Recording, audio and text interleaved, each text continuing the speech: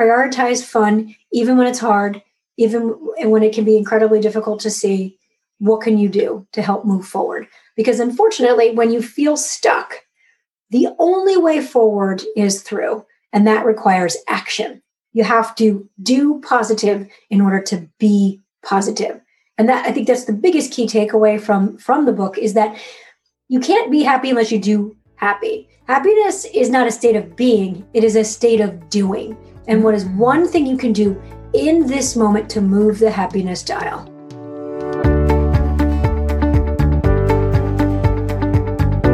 Welcome to the Good Life Coach podcast. I am your host, Michelle Lamoureux. The intention of this show is to awaken you to your fullest potential. Join me each week for inspiring interviews to elevate an area of your life, as well as interviews with women entrepreneurs who are creating success on their own terms. Each episode provides actionable tips to guide you to design a life you love. Hey there, it's Michelle Lamoureux. Welcome back. I'm so happy you're joining me. If you are struggling with finding joy in your day, or just want to learn more ways to find more happiness in your life, then you're going to love today's guest and this conversation. Joining us is Meaghan B. Murphy, who is the editor-in-chief of Women's Day magazine, which reaches 18 million readers every month. And Meaghan has worked for other magazines, including Cosmo and Good Housekeeping and Self. And today she's on to talk about her book, Your Fully Charged Life, a radically simple approach to having endless energy and filling every day with yay. The book is a practical guide to bringing your best self to every moment, even when the pressures of daily life leave you feeling overwhelmed, exhausted, and focused on negative thinking. A lot of great takeaways in this 30-minute interview where Meaghan's going to share her 20 years in the making of figuring out these best tools and tactics that she uses every day. And she's also going to share some hardships that she's been through and has used these tools to overcome. So if you are looking for more yay in your everyday, then I think you're going to love today's conversation. So let's get into the show.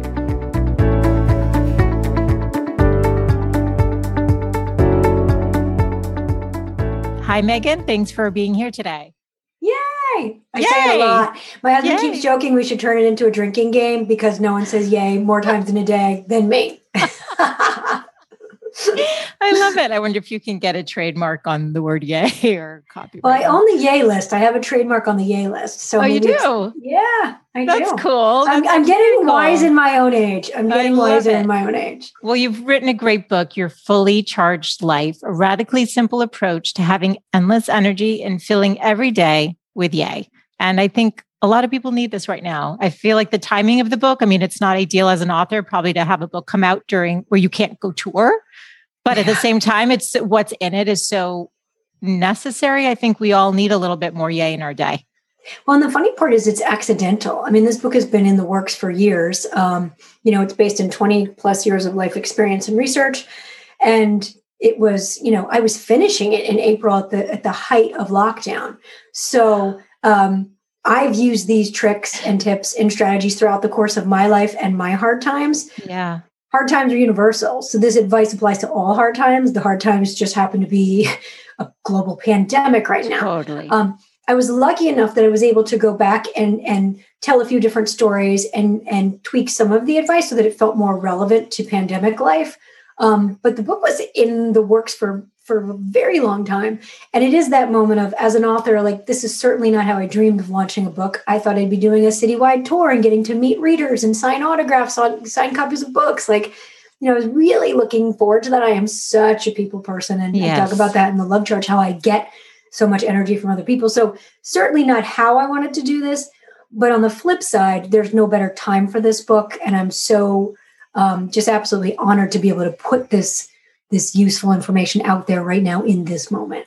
Totally. And so grateful that you have. And actually, interestingly, when we were corresponding, when I was asking you to come on the show, you and your family were going through COVID. Can you tell us how you're all doing and what that was, what happened? Did everyone get it in the family? Like, are you all okay? It was pretty surreal. So it was me, my husband, my 3 kids who are 8, 10, 8, and 7, and also my 70-year-old mom. So we were all taken down simultaneously. And it was pretty brutal. I mean, wasn't fun. I would highly recommend not getting COVID. Avoid it if you can. We tried really hard not to get it and got it anyway. And it was 16 days in the house. We all had various symptoms. So my kids had really horrible GI distress, projectile vomiting, diarrhea, things people don't talk about. And that was really the tip off for them. I thought it was a stomach bug at first, and they tested negative initially for COVID. We kept them home anyway. And turns out ultimately they did PCR test positive, but they had gastro symptoms. And then all of a sudden they were fine for 2 days. And then all of a sudden they had 103 fever and then diarrhea again. So that was really, really strange. My symptoms were it started with 6 days of debilitating diarrhea, TMI, but people need to know this. Yeah, no, I didn't realize. Lost 10 pounds, was like dehydrated. I have asthma. So that was the scariest part for me, was the respiratory distress. But I also battled pneumonia 2 years ago, and I wound up in the hospital and on oxygen for that, not this time around. So I'm very thankful for that. Okay. And then my husband was more flu symptoms, fever, loss of senses. And my mom was more cold symptoms, loss of senses. And she's in her 70s. So that was, thank God. She's okay. Yeah. Yes. But I absolutely used every trick to stay fully charged during that time. Because frankly, the timing was not ideal. I was about to launch my book. I'm also the editor-in-chief of Woman's Day magazine. I've got 3, this was not how I planned any of this going. That's for sure. Wow. But you're all okay. So it was 16 days home though. We were home on lockdown for 16 days. And I think the toughest part of getting it as a mom is that I'm caring for 3 sick little ones, and they're sick. They're projectile vomiting with 103 fever at points. So I wasn't able to care for myself in all the ways I necessarily needed to get better faster. Yeah. And I'm not 100% now. I have some lingering effects. I'm hoping I'm not a long hauler, but I'm not able to return to exercise yet. I'm still short of breath. I still have a little bit of COVID fingers and toes, like some coldness in my extremities. I have a faint, dull headache. So I'm not 100%. I'm also, hey, listen, I just launched a book this week, so maybe I'm under stress that I'm unable to recognize. Right. And I don't have some of my normal tools in my toolkit because I'm not able to go for a run or to hop on the Peloton hardcore and sweat it out. Yeah. That's also probably a piece of it for me individually. What did you lean into from your toolkit during the COVID time and, trying to manage? Because that's scary when your little ones don't feel good anyway, and to have all of them sick at the same time while you and your husband don't, usually somebody's well and can, go to the market, but you can't go to the market because it was all.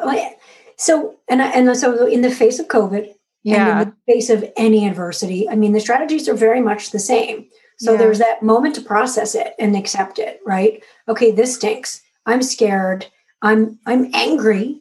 I'm resentful. Why is this happening to me? This really sucks. I don't want COVID. I work so hard not to get COVID. Why do I get COVID when people are traveling, eating in restaurants, hanging out with them? Like, why us? We tried so hard not to get it. Right. My kids call me COVID crazy, and we still wind up with COVID. Right. So I gave myself that moment to feel all of those things and to say, yes, this is awful. Because part of living fully charged is taking off the rose-colored glasses. It's not being a Pollyanna. Totally. It's absolutely seeing not just the bright side, but all of the sides and recognizing what sucks, right? That's a piece of living fully charged. Totally. So I gave myself that moment to do that. And then I tried to use some cognitive reappraisal, which is just a fancy term for saying, let's reframe what's lame. Okay, I can turn this from woe is me, why me, to why not me? And when I empower myself to say, why not me? Well, then I can start to see that I'm otherwise healthy. I'm a person who's gotten through hard things before. And that's always a great resiliency trick, flashing back to something hard in the past that you've overcome to remind yourself that you are a person who does hard things and can and will overcome. Okay, I've gotten through pneumonia. I will also get through this. I'm a person who does hard things. And if I start to really then think about why me? Okay, is there some purpose in this struggle? Well, I think there is. And once I'm able to highlight that and identify that for myself, then I'm able to move forward with more grace and determination. So for me, that began by saying, well, I feel like I'm wearing a scarlet letter C right now, and that stinks. How can I destigmatize this for other people? I'm going to wear that scarlet letter C loud and proud, because by doing that, I'm going to help somebody else, because we got to erase the stigma. People are getting COVID. They need to be able to talk about it. They can't be, I had friends who never told anybody they had it. Well, then you're not getting help. And how do you heal when you're feeling shame? That's insane. I gave purpose to my struggle. Okay, here I go. I'm going to help other people. And I also felt in that moment of diagnosis, everybody tells you to wear the mask, socially distance, wash your hands, all the things to not get it. But when you get it, there's no toolkit. There's no recovery roadmap. And so because I have the privilege to have had Dr. Daria on my podcast and I'm in the media, I have access to some great doctors. Well, guess what? I have more purpose. Why not me? Because now I'm going to surface that information for my followers, for my readers, for my audience. Here's how you should sleep. Here's the vitamins that you should be taking. Here's a regimen that works. Yes, baby aspirin, Pepcid, AC, here's why and how. So that turbocharged me through, right? That helped me to make this mind shift where I'm prioritizing positivity. I'm giving my struggle purpose. And once I take some positive action steps, I'm going to move forward. And then I need to look at the other things in my toolkit. Well, okay, movement, the health charge, that's important. I can't go out and run 5 miles right now, but you know what? I put on my boots and my coat and my winter hat every day, and I went and threw lacrosse balls against a rebounder. I learned to play lacrosse during quarantine because I knew that movement was magic, that I knew that fresh air would help. And I couldn't do the things I love to do and know how to do, but I do know that I can put some coins in the health bank, and I'm going to go learn how to play lacrosse. I really leaned into my relationships. One of the things I talk about in the book is relentlessly asking for help and accepting it with no guilt. I had one of my good friends go to Trader Joe's and FaceTime me from the flower department and do a whole flower haul for me. Because 2 things there, asking for help is empowering. Accepting help helps you, helps them, gives them a helper high. Fresh flowers work mood magic. There's so much great research around that. And then I arranged flowers and put fresh cut flowers in my house. And it was amazing how instantly I began to feel better. It's those little things, right? Still celebrating. Okay, Taco Tuesday did not go away just because we had COVID. We still had to find those moments of levity, those moments of joy, prioritize fun, even when it's hard, even when it can be incredibly difficult to see. What can you do to help move forward? Because unfortunately, when you feel stuck, the only way forward is through, and that requires action. You have to do positive in order to be positive. And that, I think that's the biggest key takeaway from the book, is that you can't be happy unless you do happy. Happiness is not a state of being. It is a state of doing. And what is one thing you can do in this moment to move the happiness dial? Love that. Happiness is not a state of being. It's a state of doing. That's fantastic. Thank you for sharing what you did. If it's helpful, as somebody who follows you on Instagram, saw your post, started following Dr. Daria, downloaded her tips, even though, just in case. 100%. So you did pay it forward. I'm just letting you know, this is fantastic. And it makes me so happy because I get hundreds of DMs. I mean, I have in my highlights on Instagram, I have the COVID diaries, and people are like, okay, I'm screenshotting that. I'm like, great. And go follow Dr. Daria. That's a gift in that you can, all adversity is ultimately a gift. You just have to learn to unwrap it. And me being able to pay that forward, wow, that makes my struggle easier because I'm helping someone else. Yeah. And then those women, those families, they don't feel as alone. Because now, like you said, you've taken away some of the shame. It's like, oh, well, Meaghan Murphy got it. And look, now her whole family got it. And she's giving all these resources. You talked in the beginning that this book was 20 years in the making. So I know you've trained your brain over, last 2 decades to find the yay in every day. I love that. I love the word yay. People need to be using that more often. And it's like forward and backward. It's still yay. It's one of the magic words. I love how you see stuff. That's so great. But I know it's interesting because you start the book, as a kid, you were called grumpy. You were not, finding the yay. It was the opposite. I think it might be interesting and helpful for the women listening to know a little bit more about your story and that, this is something you've cultivated over the last couple decades so that is truly a part of your being. 100%. Yeah. That's my favorite part about this. So all of my like childhood friends are like, I can't believe the person you've become. And everyone who knows me now is like, I can't believe the person you were. Not possible. It's like not possible on both ends of the spectrum, right? Yes. Because I absolutely was a very angsty, miserable little kid. My nickname was Grumpy. My parents gave me a Grumpy the Dwarf charm that I wore with pride. And I had very troubled teen years, went through some tough stuff, was hyper emotional and kind of numbed all of those feelings with some raging anorexia. I wound up, passing out on a soccer field and was hospitalized. And my best friend and I, sadly, I called us tandem anorexics. We, would take laxatives together, exercise endlessly together. We fueled each other's eating disorders. And our parents were friends, and she was en route to be hospitalized with me. And she jumped out of the car and died. And I'm 16 years old. I'm in a facility to try to get well. I now have my best friend's, the guilt of my best friend's death on my shoulders. I mean, it was traumatic. I look back at it now and it's as if it were someone else's life because I've come so far from that. But, the impact on a 16-year-old, I'm hospitalized for anorexia. My best friend has just died, jumping out of a car en route to be hospitalized with me after I've had a phone conversation with her, telling her it's not that bad here. We'll get through it. We'll fake them out. Like, just come.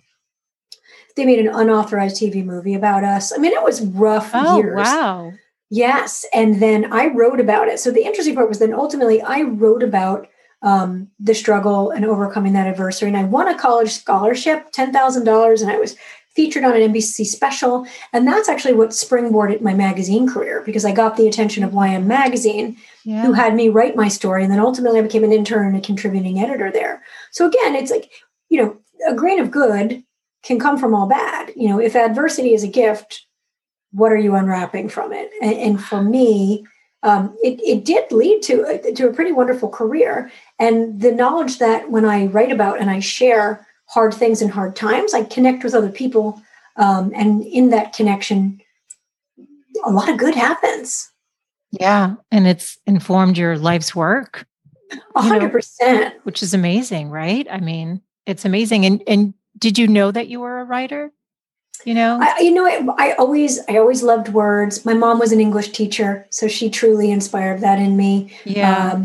And my father was my biggest cheerleader. So I would make these homemade cards called mega cards. And he saved them for life and thought they were the best things that ever happened. And, really celebrated my writing and my work. So I always felt encouraged and cheerleaded in that area. So I had a lot of confidence in my writing, and I always found writing so cathartic, and I love the power of words and the healing magic of words.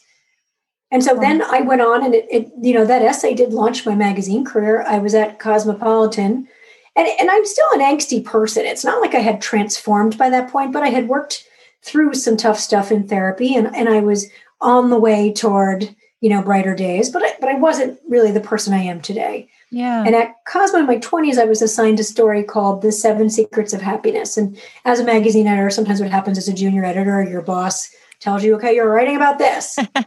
And you kind of roll your eyes and you're like, who the heck wants to read this crap? 7 Secrets of Happiness. Wah, wah. Wait, how old were you though? Tell us how old you were. Like I was like 21. Okay. Maybe you're young. 22. Yeah. Like I was a baby, and I was a senior editor at Cosmo for maybe four years. But I mean, it was in the, I was young. Yeah. And I just thought this was the dumbest thing ever. But in researching that article and talking to positive psychologists and looking at some of the neuroscience, and these were the days before even Google. So I was making phone calls. I was looking at the research. I was writing an article the way you did in the back in the day. The old days. Before you just Googled an abstract and said, okay, here, whatever. But it was very interesting. And in writing and researching that article, that was the first seeds of, oh, wow, anybody can be happy because you can do happy. And I'm a good doer, right? I'm good at doing things. So it sort of really did click for me, okay, I might want to do happy. This is interesting. And it wasn't like I had this aha moment or this epiphany, but I started to make some changes. Yeah. And then I landed at Self Magazine, where I was the deputy editor and fitness director for 9 years. And while I was there, I was doing the Self Challenge. I ran the program called the Self Challenge, which was like an eat right, exercise, reach your goal, be your best self kind of motivational plan. Yeah. And there I worked with hundreds of thousands of real women and helping them live their best lives and be the best version of themselves was so energizing to me. And I loved the research. I loved the tips and tricks and strategies. And I also loved seeing what actually worked in real life.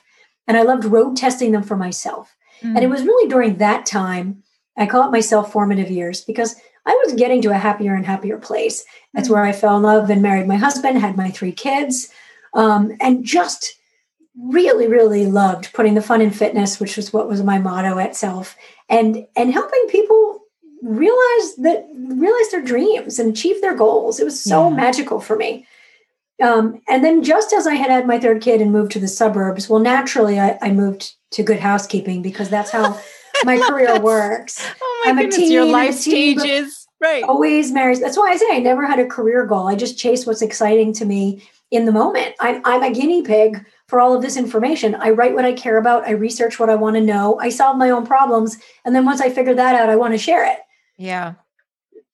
So I landed at Good Housekeeping. Perfect. And I was in a really good place until my father was diagnosed with stage 4 pancreatic cancer and passed away. And at that time, I mean, I had a 5-year-old, a 3-year-old, and an 18-month-old, and it was hard. I'm like, dang it, like I'm at the top of my game. I'm feeling so good. Life is good. And now I got bitch slapped. Okay. How do I get out from under the covers? How do I do that in this moment? Because it doesn't feel good and it's hard. I mean, the book is dedicated to my father. Ooh, it even makes me a little choked up. But how do I get through that? I haven't got choked up all day, but you're just so kind. Well, you know what? He was so young too, at 66. Yeah. Right? And pancreatic cancer is the worst. It's the worst.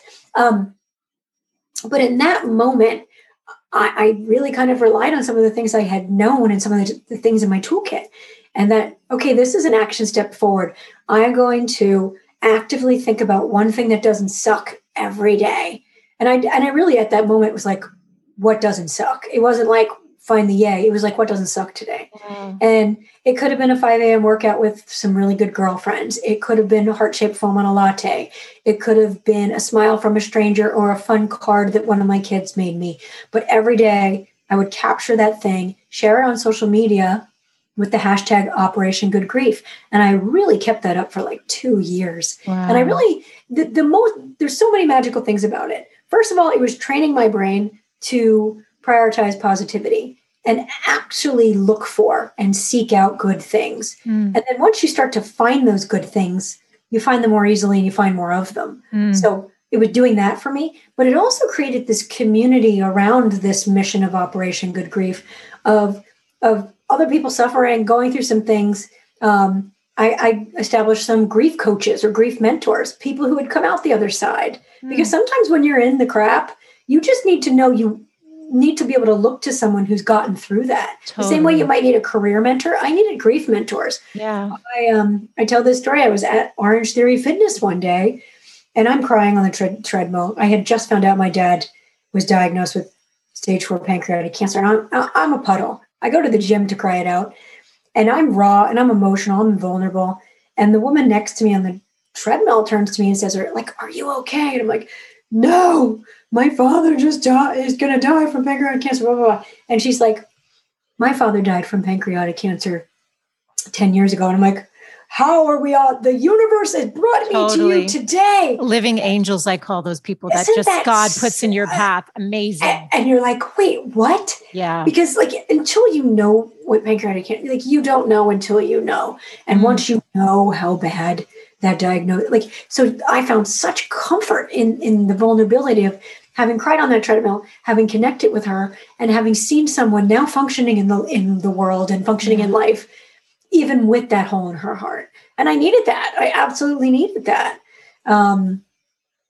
So yeah, that's the recharge chapter 2 in a nutshell, is building resilience in the face of these kinds of things. Yeah, it's so interesting when you're able to dive into somebody's story and you see these threads in their lives and how you really are so uniquely positioned to do what you're doing in some way. You know, your ability to write and connect, your ability to want to help, the pain that you went through, and then how you transform that, and then the ripple effect. Like you're not just learning it for yourself, you're then paying it forward. So thank you for sharing so vulnerably. I think it's going to be so helpful for other people. And I think women right now, you know, we're a year into this.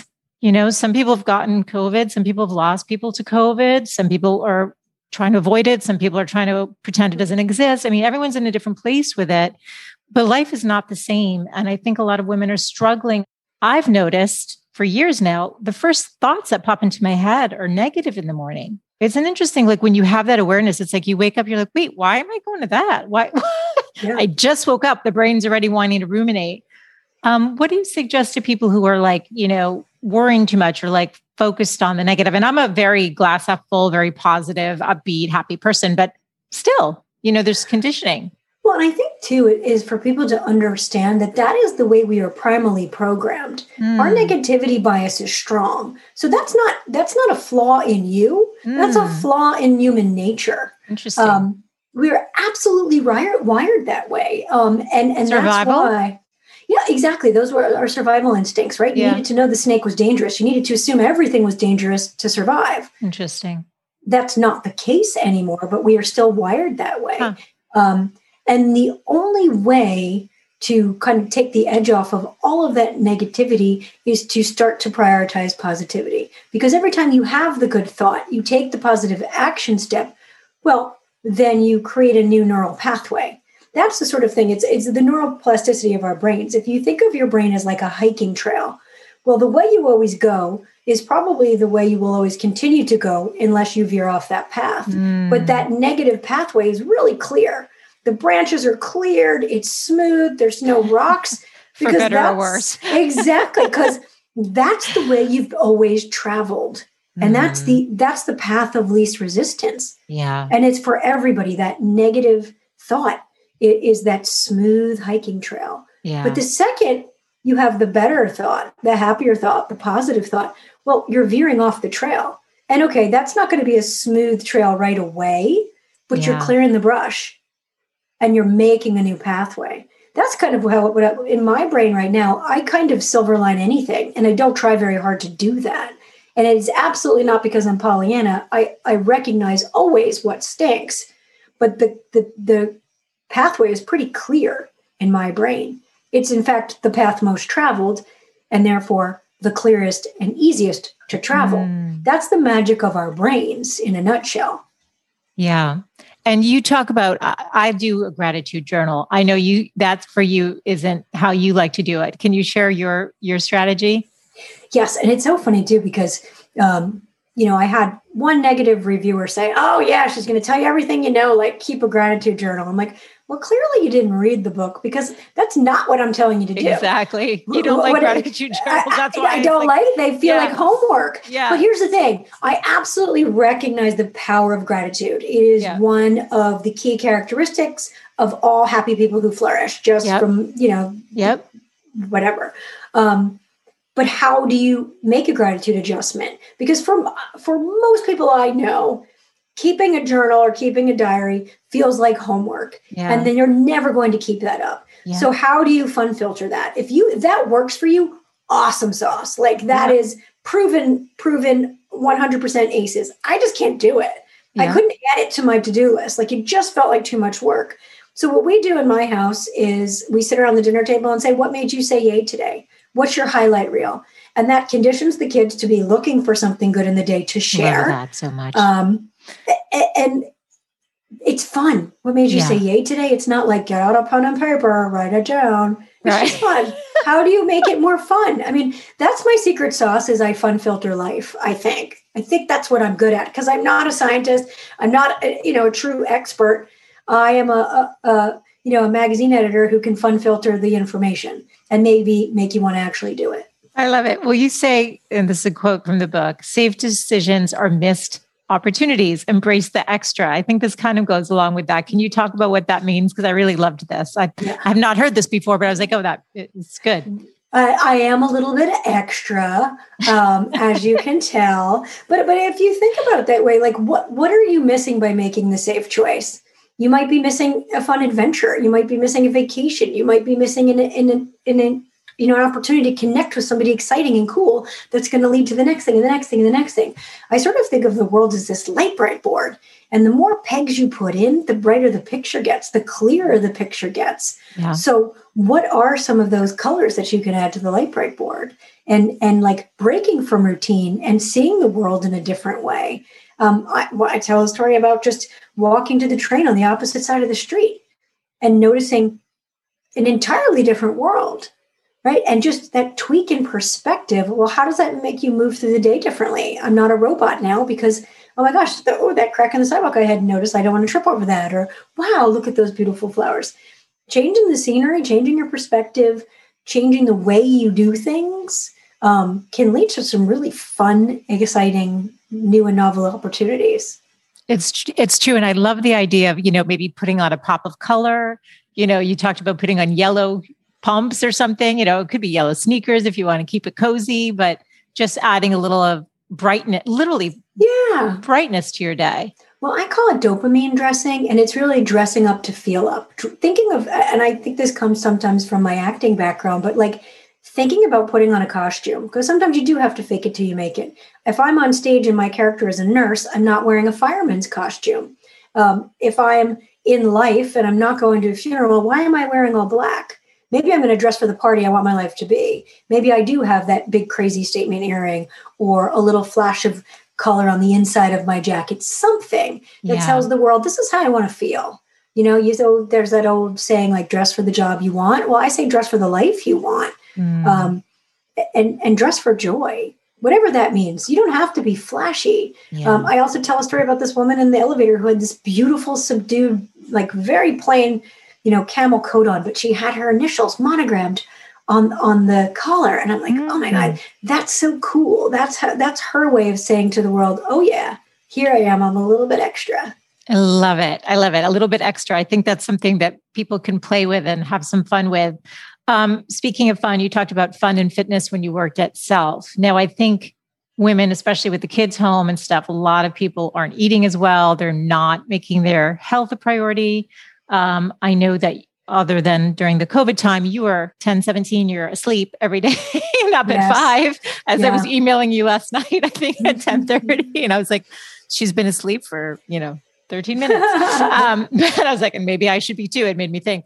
But is this a mindset change? Because, we know what to do, but we don't always do it. So, you've talked about creating those neural pathways, the positivity pathways, but I almost think of it as a act of self-love, and it doesn't mean you don't love yourself for not doing it, but gosh, when you do it, what a nice way to feel good about yourself and feel like you've given to you, which women need to do more of than we do. 100%. You have to protect your sleep and whatever that means for you. Everybody's sleep number is different. I know I function better with 7 hours. I have programmed myself like a child. And I think we all need to sort of program ourselves like a child to have a sleep routine, because routine is the key piece of this puzzle. Mm-hmm. You could go to bed at 1 a.m. and sleep till 10. The key is to do that all the time. Yeah. Because your body and your circadian rhythms just need that. They need that consistency. So that's what it is. I'm very much a 10-17, 5:03, no alarm, because that's how I've trained myself. And how do you feel when you wake up? You bright and ready to go? Very excited. And here's the deal. I understand that at the beginning of lockdown, I was sleeping till 8 a.m. Yeah. Because I had nowhere to go. Yeah. The schedules were all messed up. And my schedule's messed up. And guess what? Like, oh, wow, intuitively, extra 2 hours of sleep. I should feel so refreshed and happy. You did it. Guess who? I was like miserable. And I was like, I don't understand. Okay, yes, it's a pandemic. Yes, I'm missing all the things. But why am I so miserable?